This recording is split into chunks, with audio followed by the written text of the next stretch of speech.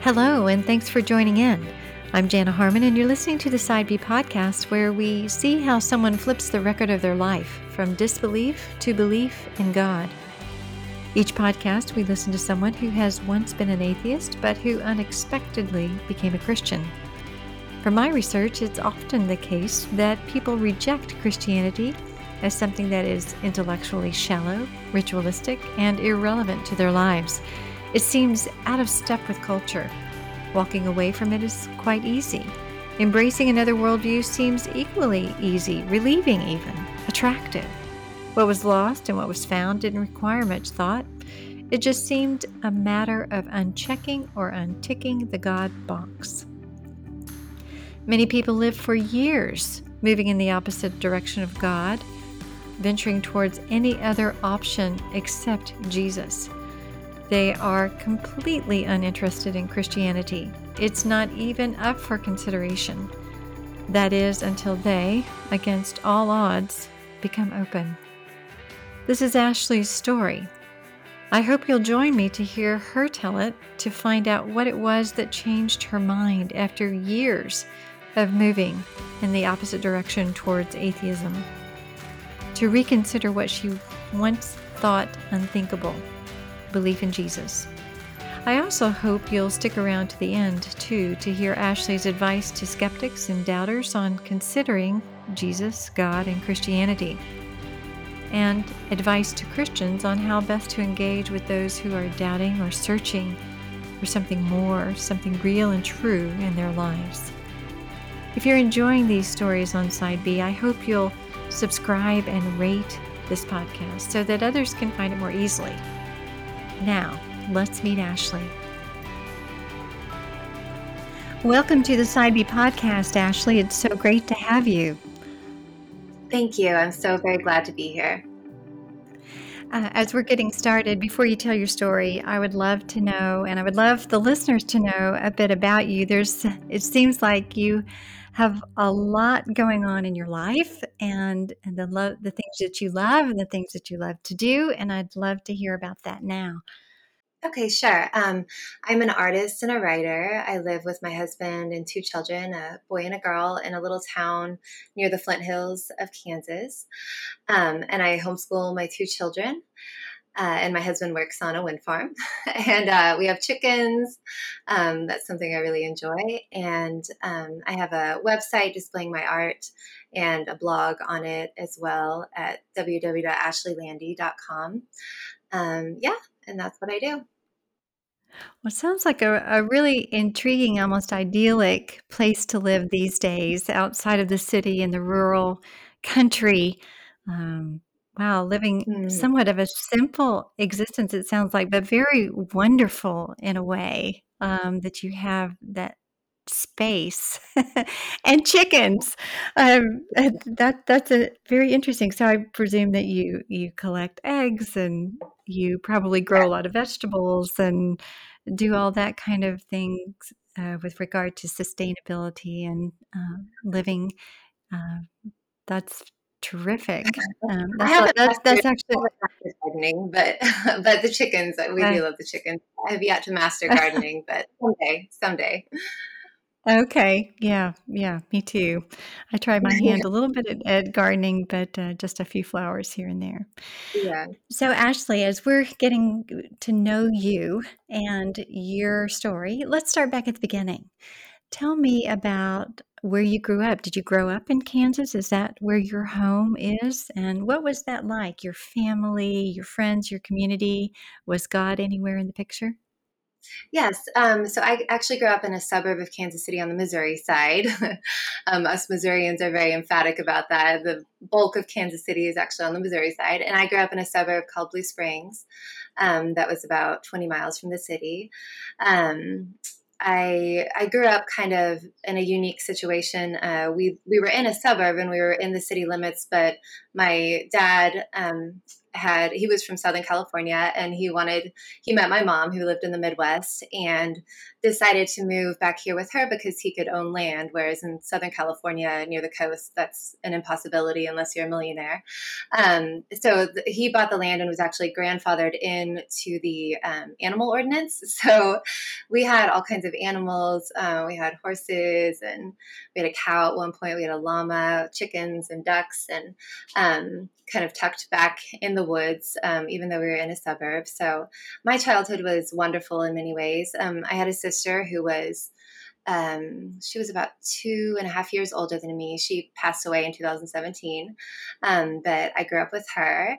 And faith was it was kind of a peripheral part of our lives in that season. We went to church usually 2 or 3 times a month. We'd go to church on Sundays, and I remember going to vacation Bible school and Sunday school. And my dad was very busy with his business. He was a commercial interior designer, and he built his own business, had a business in Kansas City, so he commuted every day. He was very busy with that, very consumed with that. And he was also very strong in his political identity. And so the church we went to was a Methodist church, which was the tradition that my mother had grown up in. But for my dad, the Methodist church was too, quote unquote, liberal. And so he kind of phased in and out of going to church. And Bible reading was not necessarily a big part of our lives. Faith just seemed like something that we participated in on Sundays. And I don't say that to criticize my parents. They were doing the best they could. They both grew up in highly dysfunctional families.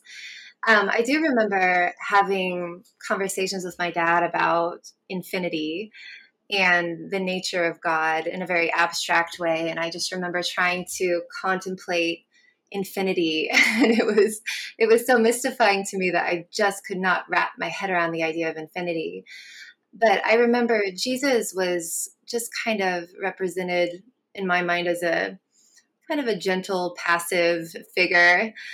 And I know I must have heard the gospel at some point. I remember singing Jesus Loves You in Sunday school, but somehow it never really sunk in. And around the time I was 13 or 14, my sister started having a lot of issues, just getting into trouble at school and with the police here and there. And so that was a huge crisis for our family, and church attendance kind of dropped off at that point. My sister had started refusing to go, and my dad didn't go very much. So I thought, like, well, why should I go? Why should I have to go? Because it didn't seem relevant to my life. It didn't seem substantive. And around that time, I was probably, I don't know, 14. I remember going to a church, very reluctantly going to church camp with one of my best friends.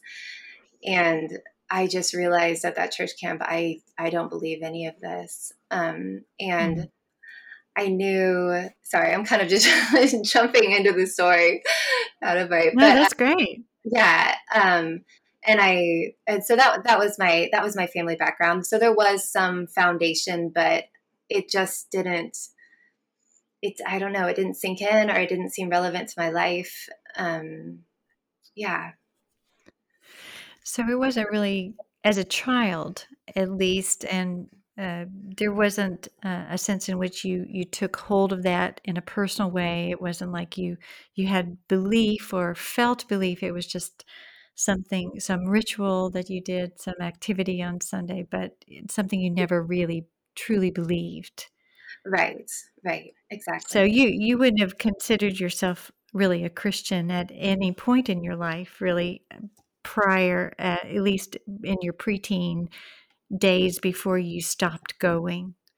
No, I wouldn't have. I did, I think I took the existence of God as kind of a given. And I remember I had a half brother. I have a half brother who's quite a bit older than me. He is 15 years older than me. And so I didn't grow up with him really, but we would see him, fairly often, at least once or twice a year. And I remember when I was probably 9 or 10, and we were riding with him. We were visiting him in California, and my sister and I were riding with him in his car, and this song came on the radio called Dear God by a British pop band called Ecstasy. And the lyrics were all about, dear God, I can't believe in you. I won't believe in you. And was just describing this man's, all his grievances against God and how he would not believe in him. And I just remember being scandalized thinking, I didn't know people were allowed to not believe in God. So it's Mm. interesting. On one hand, I wouldn't say I had any kind of personal encounter with Jesus Christ. I'm always a little envious of people who say that they had moments in their childhood where they felt God's presence really strongly, because I don't remember ever having that. Yet at the same time, I feel like there was this just assumption that, well, you have to believe in God because that's what you do. Mhm. That's what everyone does, So yeah. Yeah, so that moment in the car when you were 9 or 10, that actually opened the door to the possibility that perhaps that isn't, an assumption for everyone, and that it gave you the freedom, I suppose, when you were at that church camp to say, "No, I really don't believe any of this." Yes, and that possibility felt dangerous, certainly, but it also was exotic and a little enticing. And yeah, and then at that church camp, I just realized, and I remember I was bold enough at that point, I guess, to announce my atheism. We were having this little gathering around a campfire and sitting on those benches that are made of half of a log, and I said I just didn't believe, and there was just dead silence. And one of the counselors took me aside afterward and encouraged me to read the work of C.S. Lewis. And he said I should start with the Chronicles of Narnia. And, I kind of just said, oh, okay, yeah, I'll look into that. I didn't at the time, but I remember being really confused because I remember watching a cartoon version, an animated version of the Chronicles of Narnia when I was a child. But I literally had no idea until I was an adult, actually, that Jesus or that Aslan was supposed to represent Jesus. It just went completely over my head. And so that really made me stop and think, oh, like, and even at that point, I don't think I realized until I was an adult. So yeah, I did have some influences like that, but I don't know. They just never took hold. Mm. It just intuitively seemed not worthy of belief. That is, it's Mm. not as if you went on this intellectual journey and said, "Oh, Christianity isn't worth believing." It was just like it just didn't feel like something that was worth believing in. Was it, do you think, more intellectual at that time? I mean, I know you were a preteen or you were an early teenager, 13 and 14, but at that time was it just, man, this just doesn't, it just seems like what did you think Christianity was if it wasn't true? I look back now and I can see that I was just out of hand dismissive of it. And also around that time I've always loved to read. And around that time I started reading some very adult things that were very like existentialist, nihilistic, just about the absurdity of life. Like I read the Plague and The Stranger by Albert Camus, and one of my favorite books around that time was Catch 22 by Joseph Heller, which is kind of all about the absurdity of war and by extension, the absurdity of life and the futility of life. And I started reading the beat poets like Allen Ginsberg and Gregory Corso was someone I was really into. So I was introducing myself, I guess, to these really cerebral writers, and I was attracted to that intellectual, intellectualism. I was very attracted to that, and I had never been introduced to any kind of intellectually robust Christianity. Like I didn't take up that guy's recommendation to read any C.S. Lewis, and I just didn't even know that Mm. existed. So I think I just dismissed Christianity out of hand as something that was shallow. It was delusional. It was for just all the stereotypical, it was for weak people, weak-minded people. It was for stupid people. Yeah. So I think there was that like seduction, I guess, by those existentialist, kind of nihilistic writers going on at the same time.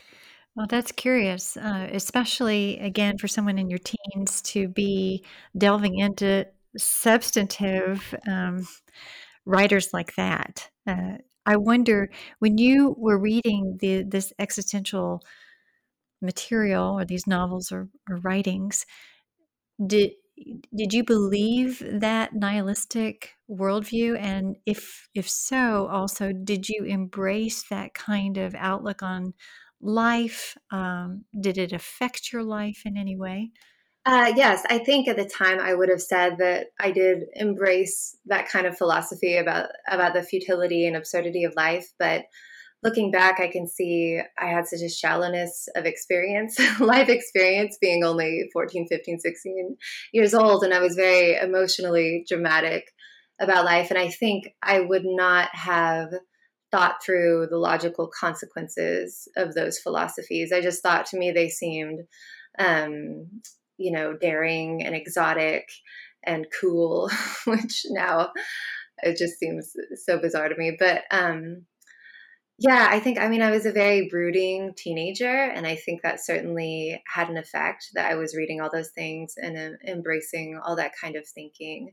But I think as far as thinking through the logical consequences of there being no meaning to life, um, I think I didn't think that far.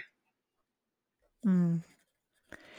So yeah, I presume that you, with this kind of outlook, and I would imagine that you created whatever life that you wanted to create, because life was nothing but, this reductionistic understanding Mm. of making your own reality. I presume that probably gave you a lot of freedom. Uh, but I wondered, how long did you embrace this kind of philosophy or go along this pathway? Yeah, I think, gosh, for quite for quite some time. And looking back, I can see there was a lot of emotional pain over the those years were very chaotic in my family because of everything that my sister was going through.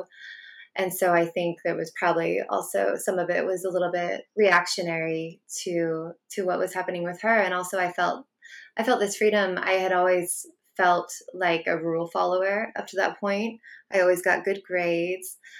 I never did anything dangerous or risky. And so I guess I did feel liberated to try drinking, to try promiscuity, to try all these things. And of course, I was at that time too I would have been listening to the um, cultural messages of that sex is really inconsequential, that it really doesn't matter, that it can be casually enjoyed. And I think I went along with that, which and drinking too, binge drinking in college. In college, I really kind of crashed and burned as far as the drinking went. I recovered a little though, and I was able to finish college. But I would say into young adulthood, I was very much um, embraced, I guess, a kind of nihilistic worldview, even if I didn't necessarily follow it all the way to its logical consequences or its logical Mhm. outcome. During any of this time, did the issue of God ever come up? Did you ever reconsider that at all as even a possibility? Did you run into any Christians? Were there any influences like that in your world through any of this? Yeah, I remember in college I really hit a low point. I was drinking a lot, and I had actually known a young man who there was a summer in college. I think it was between my sophomore and junior year, and I had known a young man who was in an illicit relationship and had gotten murdered actually by the man that he was involved with. And it was just such a dark time. And I was having a mental health crisis and drinking a lot. And I remember I started going to an AA meeting actually, and I only lasted for, gosh, probably less than a week. But I did sitting there and listening to these people who, most of them were a generation older than me and had completely hit rock bottom in their lives. and just listening to them talk about, and of course, AA is not necessarily a Christian organization, but there are references to a higher power. And so that had an effect on me for sure, even though I kind of wussed out after a little while. And I remember too, around that time, going to a church. There was one Sunday morning, I'm sure I was hungover, and I just was so miserable and so deep in despair, and felt like in my worldview there was no recourse. There was no one to help. There was no savior. And so I remember I went to a Methodist church service, and I went inside and I sat down. And shortly after, the pastor just kind of greeted everyone. Then he invited everyone to greet one another. And I remember there was a man that came up to me and was so warm and welcoming and shook my hand and welcomed me. And I was just filled with shame. I was just filled with shame. Oh. And I think because I just felt so dirty. And even though I was listening to all these cultural messages that said, "Oh, this is liberation," like, I just felt so dirty and shameful. And I actually, as soon as the greeting time was over, I fled. I just ran out. And so there were moments where I look back and think, wow, if I had just surrendered to what I think God was trying to do at that point, that would have made my life so much easier. But I did not at that time. Mm. So you continued on. I Mm. guess you said you were in young adulthood at this point, and you were still, I presume, moving along in this way of living and thinking, and perhaps difficulties in life and a little bit of despair. That I presume at that point you would have considered. You mentioned that your worldview at that time really gave you no help, no savior, no Mhm. recourse. Um, so that was a situation or a circumstance or moment in your life where you actually were forced in a way to look at the implications of your own nihilistic worldview, Mhm. that there was nothing there for you, or it didn't offer perhaps what you needed or what you were looking for. So even though you weren't, I guess, earlier looking at the logical implications, in some ways, existentially, um, your existentialism kind of came to roost and to Mhm. show its true self and your Yeah. point of need. Yes. Yeah, absolutely. So, yeah, yeah. So, and which they inevitably do, don't Yeah. they? Yes, yeah. All of our world, yeah, though our ways of thinking have a way of finding us in our lives. So, Mhm. tell me then, what happened next in your journey? So, I graduated college, and I lived with my parents for a few months, and then I got a job and was out on my own. And I remember I felt, and I can't remember if there was something that triggered this. Like, I don't remember having an encounter with a Christian. Maybe it was just my own discussions with my dad. My dad was very dismayed, to say the least, at my atheism, and I would get into arguments with him periodically about it. And so at one point, I think I was 23, I decided, gosh, I really need to be able to rationally argue this. If this is what I believe, I need to be able to prove it. And it's interesting for me. It was never even a matter of, oh, maybe I should investigate the other side. And I just dismissed that out of hand. I was like, no, I need to read atheist authors and be able to prove my worldview. And so I remember I read Richard Dawkins. I think The Blind Watchmaker was the one I read. And a lot of the science just went over my head, but I trusted it. I trusted he knew what he was talking about. And I believed all his conclusions. And then someone loaned me, I think, Letter to a Christian Nation by Sam Harris. And that he was a little smug, and that kind of got under my skin, but I guess I agreed with everything he was saying. And then I also really liked Christopher Hitchens, who he was, of course, one of the big new atheists at the time. And I really liked him, just thought he was so clever and so smart. And so he had a book coming out around that time called God is Not Great, How Religion Poisons Everything. And so I remember getting that book and thinking, like, this is going to be the key. Like, this book is going to really codify this belief system for me, and I'm going to be able to indisputably, shut down anyone that I encounter. And I remember lying in my bed in my apartment reading it, and I read about half of it, and I just had this like cold, hollow, empty feeling. And I distinctly remember throwing the book down on the floor, and eventually it got like kicked under my bed. But I just felt like, Mm.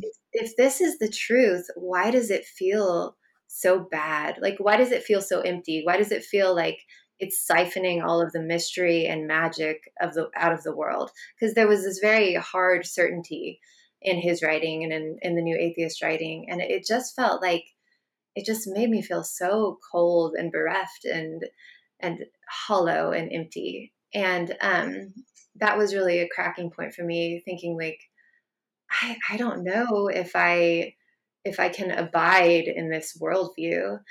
But I still, at that point, I wasn't ready to give it up. But around that time too, I guess I was just behaving recklessly, and I had taken psychedelic mushrooms before in college, and it was just, a fun time. It was just kind of a party. And I had a friend later on, at this time that I was reading Christopher Hitchens, I had a friend who had some LSD, and he asked me if I wanted to do it. I said, sure, why not?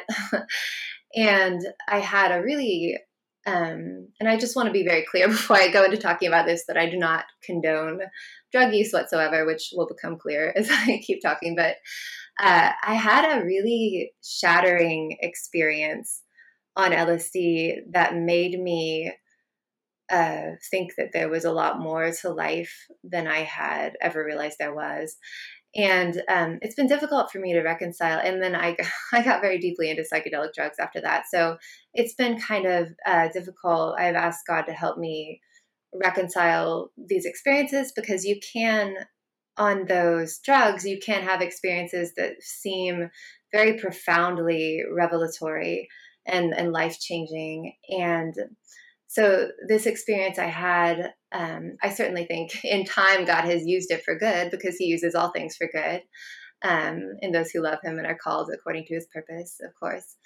But it really shattered my materialist atheist worldview. I just thought, I can't believe that anymore. But and I feel like I became spiritually open to anything except Jesus. Like, I still, Yes. yeah, I was open to anything. I mean, I had friends who, and I had friends who were just complete stoners and would talk about dolphins being from outer space. And I was open to anything except Jesus. I was still so closed off to Jesus, which I look back and think that's just extraordinary how Satan can blind you. But yeah, and I, I met my husband when we were both 24. So sometime after this, and I was very into psychedelic drugs. He was very into psychedelic drugs. And we fell in love very, very fast, very hard. And we got engaged after 3 weeks of dating, and then we got married a month and a half after that. So it was very fast, very intense. And around that time with him, I would have some psychedelic experiences that seemed very transcendent and seemed very spiritual. And then I had some that were utterly, utterly terrifying and actually traumatizing. But I just hung on, because I felt, for me, this was the only way that I had ever experienced something transcendent, or even something demonic, like something that was outside of my realm of experience to that point. So I was very immersed in that whole world for years. And like I said, I was open to anything spiritually. I was very, very into yoga as well. I practiced yoga almost every day. Was very devoted to yogic philosophy, which in America, yogic philosophy, it's just kind of a mishmash of oh gosh, it's just kind of a grab bag of Eastern religions. But I was very devoted to yoga as a spiritual practice. I would say at that point it was my religion along with psychedelics. I'd like to pause our story for a moment to ask you a pivotal question. What are you reading now? If you're looking to be inspired by true stories of faithful Christ followers, if you'd like to grow deeper in your own walk with Christ or better understand and engage in today's world, the C.S. Lewis Institute has put together a recommended reading list just for you. I hope you'll take a look at this inspired reading list. You can find it at www.cslewisinstitute.org/recommended_reading. I do hope you'll take a look. Now back to our story. So it sounds like that was an amazing period of your life and are extraordinary. And what I mean by that is that what I appreciate about that part of your story is that it seems to me that sometimes when those who are atheists encounter something supernatural or beyond the natural, they don't necessarily really appreciate the reality of that supernatural reality. I don't know if that sounds Mm, redundant, but it's something that's there, but it doesn't cohere with a naturalistic, materialistic worldview that says matter and physicality is all there is. yes, But you, at least, yeah. you were willing to, like you say, you were open to more. You were, especially after that shattering experience, that you did realize that there was something beyond just this physicality, Mhm. beyond the what the existentialists and the atheists were saying, Yeah, that this world is all there is. yeah, So I, in a way, I applaud you for that, but it sounded like you embraced it fully. I yeah, mean, like really fully, yes, for yes. several years, because it was obviously giving you something beyond what you had had before. Mhm.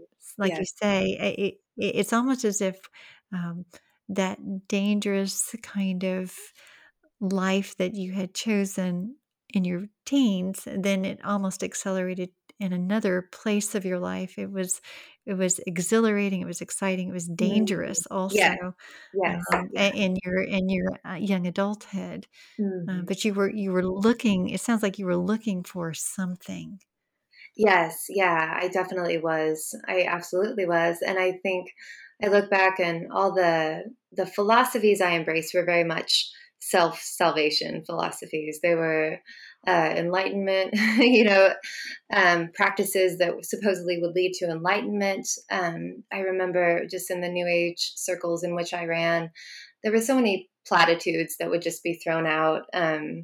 Like people would always be saying love and light, love and light, and I remember there was the idea that we are God collectively, like we are God and I am God. That was a big thing that I entertained for a while, and I remember one night just thinking about that and thinking like, oh my gosh, if we are God, that means we're all alone. And it was just really, it was really struck me, and it was a really terrifying, terrifying thought. Like we are all alone. If there's nothing supernatural, like if we collectively are God, and there's no transcendent being, like that's terrifying. And so there were definitely times where if I actually carefully thought about what I was embracing, I feel like there were holes, and there were cracks that would emerge, and things that didn't add up, and things that didn't make sense. And I remember I got to a point where I could not have a good trip anymore on psychedelics. I just immediately my mind would just go to anxiety and panic, and I would go spiraling downward. And I decided that the solution was to grow my own mushrooms. And I thought, oh, if I can just put the right energy into them, and I can speak the right words over them, and I can cultivate them lovingly, like I will have a good trip. The problem is the source, the source where I'm getting these things. Like, and so I remember I grew them, and I would check on them religiously, and I would, whatever kind of I don't know, like Sanskrit patois. I would know at that point from my yoga classes. I would speak over them. And so one night, my husband and we blended them with orange juice, and we drank it. And I remember, and I had a horrible time, and just feeling like I was spiraling down into this void. And I remember saying, "Does anything have any meaning?" And my husband is he's a very steady person. And he said, "Of course, everything has meaning." But I just felt like I was afraid that nothing had meaning. Like that was my greatest fear. And I think it was so devastating to me that this pathway didn't work anymore. Like the drugs didn't work anymore. Like they Yeah. didn't take me somewhere good anymore. They just kept taking me somewhere very bad. And I was really disillusioned and disheartened by that. And we had our first child, which was a difficult experience. I think I just wasn't prepared for um, learning how selfish I was with a newborn, and I had some pretty significant postpartum depression, and so that was difficult working through. But then we got to a place where our son was when he was an older infant. Things just felt really, really wonderful, really steady as a family in our family life. And around that time, let's see, I'm trying to remember what happened first. I think when my son was 15 months old, we were not planning on having another, at least my plan was not to have another child, because I said, I'm not doing that again. That was so much. And of course, I loved my son intensely, but I said, I just can't ever do that again. And surprise, I got pregnant. Mm. And I just was so upset. My husband started smoking again. He hadn't smoked in a year, I think, and he's since quit again. Thankfully, thank God. But it was very stressful, and we were very hand to mouth. This was when we were still living in Kansas City. We were very hand to mouth, and I remember I was just so upset. And I think at one point my husband even said, like, well, we can't get an abortion. And I said, oh, no, no, no, no, no. So even though with my belief system, then I still was like, no, no, no, no, I can't, I could never do that. But I just felt despair. And around that same time, I think maybe just a few weeks after I had learned I was pregnant, one of my childhood friends, who was a devout Christian, I should have mentioned her before. I had periodically over the years, well, since my son was born, I had play dates with her. She lived out in about 30 miles away from me, 30 minutes away from me. But periodically I would go. And I think Stephen and my husband and Izzy went over there for dinner one evening. And it was interesting. I would blather about whatever new age thing I was currently into. And she's very gentle, just such a gentle person. And she would pause. She wouldn't respond right away. And she would pause. And then she would just say, well, the Bible says this.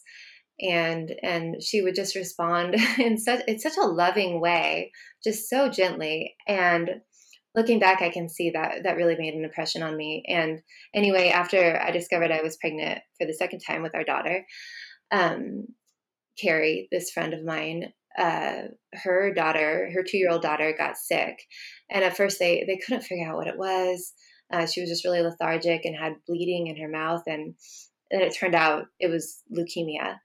And so one of her friends sent out an email, had organized a meal train for Carrie and her family. And so you could sign up to bring a meal. And I signed up for a date that was, I think, a few weeks out. And then I remembered a couple days before I was scheduled to take her a meal, I got an email from the same woman, a friend of hers, saying, Joella's service will be on such and such a day at at this church. And I said, that service, what is she talking about? And Joella had passed away. She had lived for like 3 weeks after she had been hospitalized. And it was so heartbreaking and so devastating. And I remember I look back and see and see this as really a turning point for me, because I didn't understand, like, here I am pregnant with a baby I don't want, and then my friend, who's a devout, very devoted to this Jesus guy, is losing her child, and she's such a good person. Like, she just seemed like such a pure, wonderful person to me. And so we went to Joella's funeral, and it was just heartbreaking. It was so heartbreaking. And I was sobbing, and my friend came up to me and she was hugging me, and I almost felt like she was comforting me and like ministering to me. And I just remember thinking, this makes no sense. And she and her husband just Mm. had a peace about them that just did not make any sense. It was so baffling to me. I kept thinking, like, if my son died, I would I would jump off a cliff. Like, how can they have this? And of course they were grieving and mourning, but they just had this peace that was just befuddling to me.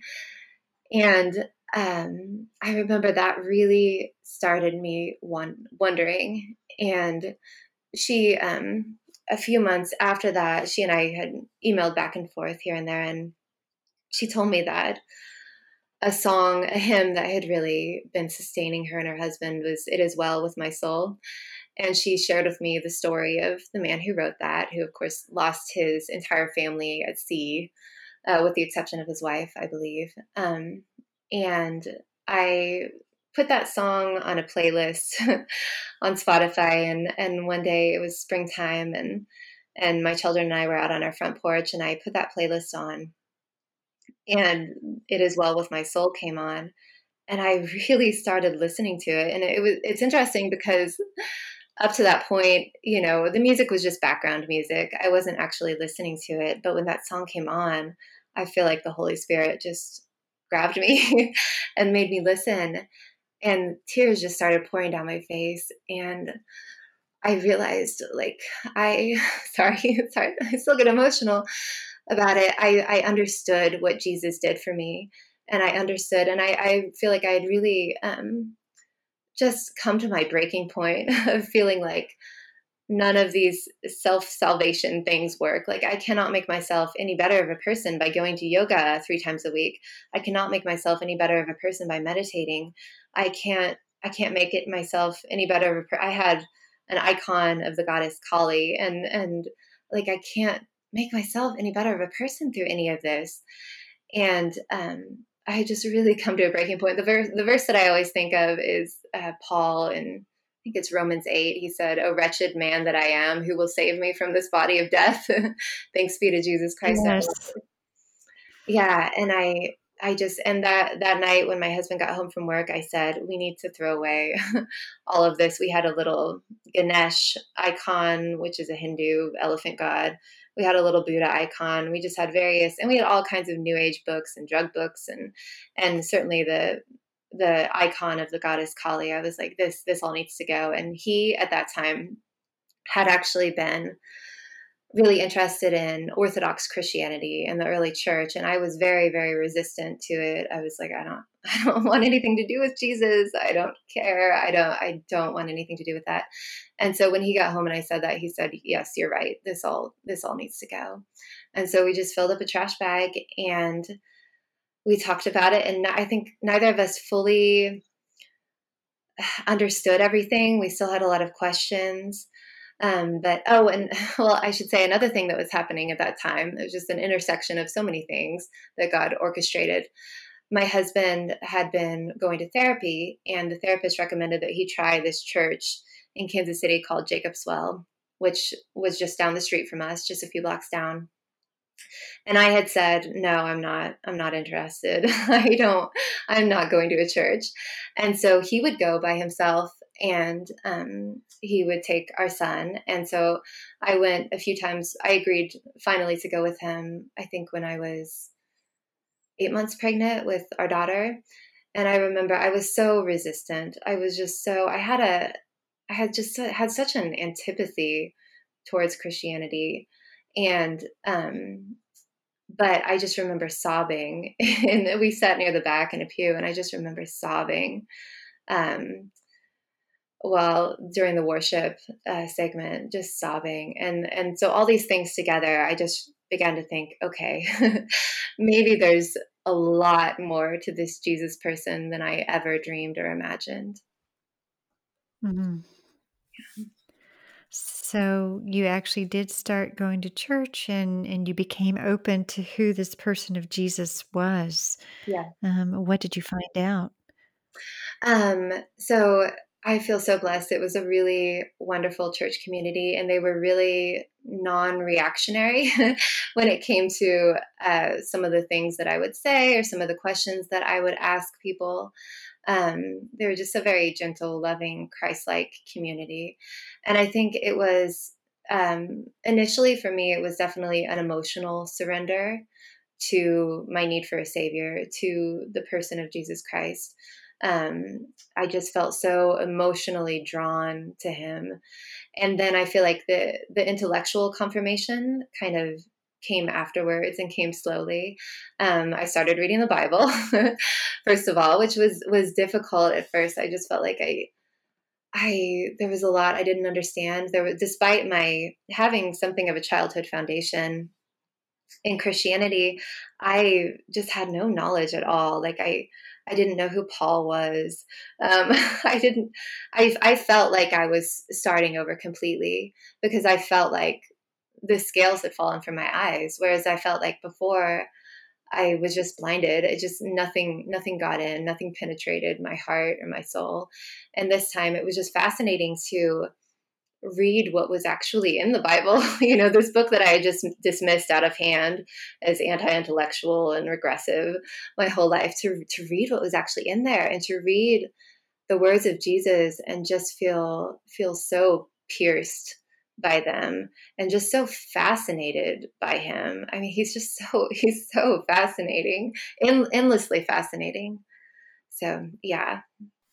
Just for those who are listening to understand what you mean by emotional surrender to Jesus, you spoke of these self salvation philosophies, but Mhm. somehow when you say you surrender to Jesus, I presume you mean that in a sense of salvation or saving. Yeah. What would that look like for someone who really doesn't understand what you mean by that?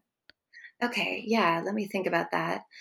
I think I realized how miserable and wretched I was. I realized that I was desperate and I needed forgiveness, and I wasn't a wonderful person, and I wasn't full of love and light like all the new age platitudes said. I wasn't completely whole already. That was a big thing too. And in new age, that you're already whole and you're already complete, and you just need to realize it. You just need to be enlightened. And so I think I surrendered to my own sinfulness and my own wretchedness, and in that, discovered how desperately I needed and wanted a savior. And also I think that, like I said, that point on the porch of understanding what Jesus did for me and understanding why it had to be that way and why it was necessary, and just being so overwhelmed with gratitude seems like an inadequate word for what Jesus did Mm. for us. I just feel like, but it's the only word I can think of at the moment. But just being overwhelmed with gratitude and love, and like I said, just being pierced by the idea of him being pierced for me. It was just so, the magnitude of it was so overwhelming, so overwhelming. I'd like to pause for a moment and talk with you about a new resource at the C.S. Lewis Institute. Time and again, we've all faced various difficulties. It's during those times that God desires that we humbly pray and seek His path and power. In the current challenging season that is upon all of us, the C.S. Lewis Institute has a renewed commitment to prayer, and our hope is that you will join with us. We have prepared a number of resources for you, a collection of articles, videos, recommended books on prayer, all gathered in one place. You can find them at cslewisinstitute.org/season-of-prayer. We hope you'll take a look. Now back to our story. So all of the, I guess again, just in very simple terms, then all of the inadequacy and the lack you felt in yourself, Jesus took on for you, or you said he was pierced for you. I presume you mean a reference to the cross in which he Yes. died so that all of those inadequacies and the lack of wholeness and the dirtiness you felt and all of that, he took all of that on himself and then he gives you his forgiveness and his righteousness in exchange. Is Yes. that Absolutely. what Yeah. you mean by that? Absolutely. Absolutely. Yes. Yes. Yeah. So it was something coming to the end of yourself and saying, I can't, but you can. Yes. I cannot do this for myself, but what you've done for me is what makes me whole, I guess, and clean and forgiven and given life Yes. in Absolutely. exchange. Yeah. Absolutely. And So I feel yes, like, yeah. yes. Go ahead. Go Oh, I'm ahead. sorry. Um, uh, yeah, even understanding the fullness, I feel like I had an emotional, um, gosh, an emotional understanding at that point of what he did for me, but understanding the fullness of salvation and exactly what he did for me, and that he made me completely clean, and that he gave me eternal life, and that he clothes me with his righteousness, and my life is hid with Christ in God. That's a verse that I love, and I've been thinking a lot lately that I'm completely safe in him forever because of what he did, and just the reality of, like, I think at the beginning my husband and I both kind of tried to, my husband was ahead of me at that time, as far as his interest in Christianity, but we both kind of tried to come at it impersonally, like this is a yet another belief system that we are going to sample and try out and see what works for us and see what doesn't. And I think there was also a profound moment for me of realizing, like, this isn't just another in my grab bag of philosophies and religions and belief systems. Like, this is the ground of reality. And this makes a claim on me. Like, this Christianity is not subject to me. I am subject to Jesus. And what Jesus did demands a response. Like, I have to decide. And that was really a profound moment and humbling moment for me as well.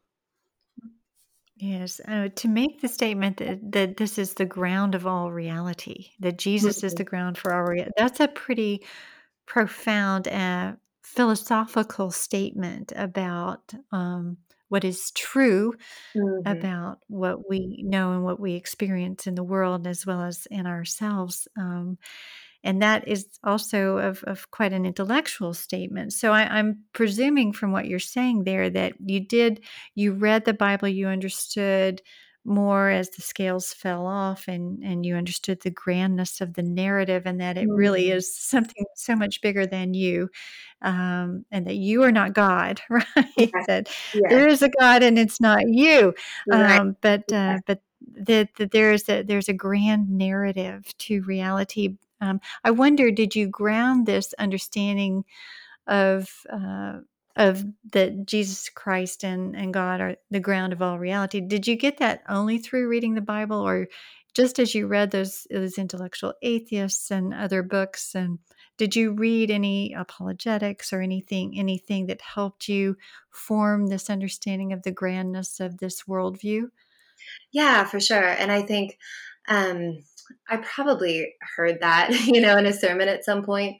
And I I really would tie it to the beginning of the Gospel of John. Like, in the beginning was the Word, and the Word was with God. The Word was God. Through Him, all things were made. And I think there's also a verse in Colossians that's one of my favorites. And I'm probably going to be paraphrasing here. I should just memorize it, but um, and it's well, I'll say the clause in the middle of the sentence. He's talking about Jesus, of course, and he says, "In whom all the treasures and mysteries of knowledge are hidden." And I remember that, Mm. like, really striking me, like, wow, Jesus is it. Like, that's, Yeah. and things that were really I'm trying to think of what was really seminal for me. Certainly, just reading the Bible was very, very a big deal to me. Also, Timothy Keller is someone that I really love, and he does some apologetics, and so I think reading him and realizing, like, oh, I always thought my atheist mindset was just kind of the default mindset. Like that was just, and realizing like, oh, I've actually been formed in such a way that this is how I think through, and another, author that I really love and was, one of his books was huge for me, Leslie Newbegin. He was a missiologist and a theologian, and he was a missionary in India for many years. So he was very acquainted with Eastern ways of thinking, with Eastern religions, Eastern mysticism. So it was really invigorating for me to read his work. And one of his books, called Proper Confidence, was really huge for me. He just talks a lot about how every worldview is based in faith. Like there is no, like, the scientific worldview is based in faith because it's based upon, this foundation that the world is knowable. It's based upon centuries of scientific exploration and assuming that we're looking at the right places and we're asking the right questions. So that is very much an article of faith. And so that really helped me to understand, like, these, I don't know, ways of thinking that I had thought were just rational ways of thinking were also, in fact, articles of faith. So yeah, Mm, that was really big for me. right. So it sounds as if, Ashley, that you have, but even by the language that you're using and the things that you're saying, that you have encountered a tremendous life change Mhm. associated with your conversion to Jesus. Can you tell us about how your life has changed? I mean, you've been through a lot in your life, and you went through a lot of not only difficult circumstances, but a lot of despair and lack of meaning. And, that was your biggest fear, right? To have Mhm. that Yes. nothing had meaning. So, how would you say that that your life has changed, especially with regard to those big questions of meaning and purpose and truth and knowledge and those things? Oh, I mean, profoundly, night and day. I I can look back and see that I have hope now. I didn't have hope before. Like I said, when I was younger and I would have a crisis, there was no recourse, there was no help. And I have hope now. And I know that Jesus never leaves me. He never forsakes me. He promised. And I went through a really difficult period of loss several years ago. My sister and my dad both died within 8 months of each other. And Mm. I look back and think, wow, like, and my sister's death was very sudden and unexpected. And I just clung to Jesus. And I remember talking with my mom afterward, when, the smoke had cleared a little from, because of course my mom was going all through all this profound loss as well. And, we've talked a lot about it since, but I said, can you imagine if this had happened before I was a believer? And she said, oh, I have thanked God in prayer that it did not happen, that you are a believer, and because I don't know what I would have done. I don't know how I would have grappled with death. I don't know if I, like I said, that's why when I was young, I don't think I actually thought things through to their logical conclusion. Because I would have said, if asked, I would have said, oh, death is the end. There's nothing beyond that. I don't care. I would have had a very laissez-faire attitude about it. But I can't imagine losing someone I love and genuinely holding to that belief. So my faith in Jesus gave me so much hope during that time, and I felt his presence so closely, and, actually have some really beautiful testimonies from that time, but that's that's another story. But yeah, my life has changed so profoundly. Just, I have hope, and I can see now too that God has enabled me to truly love people, not perfectly, obviously, but, um, before I just had so much contempt and judgment for people just based on very shallow and petty things. I would write people off. And now I feel like God has given me grace to love people in all their flawedness, because I am so deeply flawed as well. And yeah, there's just a spaciousness. I mean, I still go through difficult times, but hope in Christ makes all the difference in the world. It's night and day. Wow, that's really beautiful. That's really, really beautiful. As we're coming to a close here and just thinking about all of those who are listening who may have pushed away God, just like you, thinking it was just not intellectually tenable uh, for whatever reason, emotionally or intellectually, what would you say to someone who may have found that moment of openness, like you did, like Mhm. perhaps there's more? What would you say to someone like that who might be actually looking or open? Yeah, I would say listen to that. It's really scary Mhm. to step into that. I think I had so much resistance that, and I was scared. I mean, there's I think sometimes we need to have a fearful experience of God. Like Hebrews said, it's a fearful thing to fall into the hands of the living God. It's also a very wonderful thing. But there was a Mm. fearfulness in being exposed. There was a fearfulness in the nakedness that would require. But I would say listen to that. And I would say also examine your assumptions, because I think a lot of what people think are default modes of thinking, or that are just rational modes of thinking, have in fact been shaped by their education, by their life circumstances. Um, so yeah, but I would say, oh, it's so hard for it would be hard for me just to not say, like, please, like, Jesus is so wonderful. Like, believe me, and grab someone by the lapels. I don't do that in real life, but sometimes I feel like it. But yeah, I think that's what I would say. Yeah, Jesus is so wonderful to give him a chance, right? Yes, Just give him a chance. yes. Just really consider it. I especially like you said, I've spoken with a lot of people who actually, as you did, started reading the Bible for the first time and were just overwhelmed with Mm, the person of Jesus that they actually found in Scripture. It wasn't a caricaturing yes, of who they thought he was. It was actually the profound love and authority and compassion and strength and just so many things that is hard to put words on. And yes. but actually looking into it and reading it for yourself and reading about the person of Jesus and actually seeing him for who he reveals himself to be Mm, is worth it. Yeah. yes. So at now on the other side of things, as a Christian, you're obviously passionate about your faith.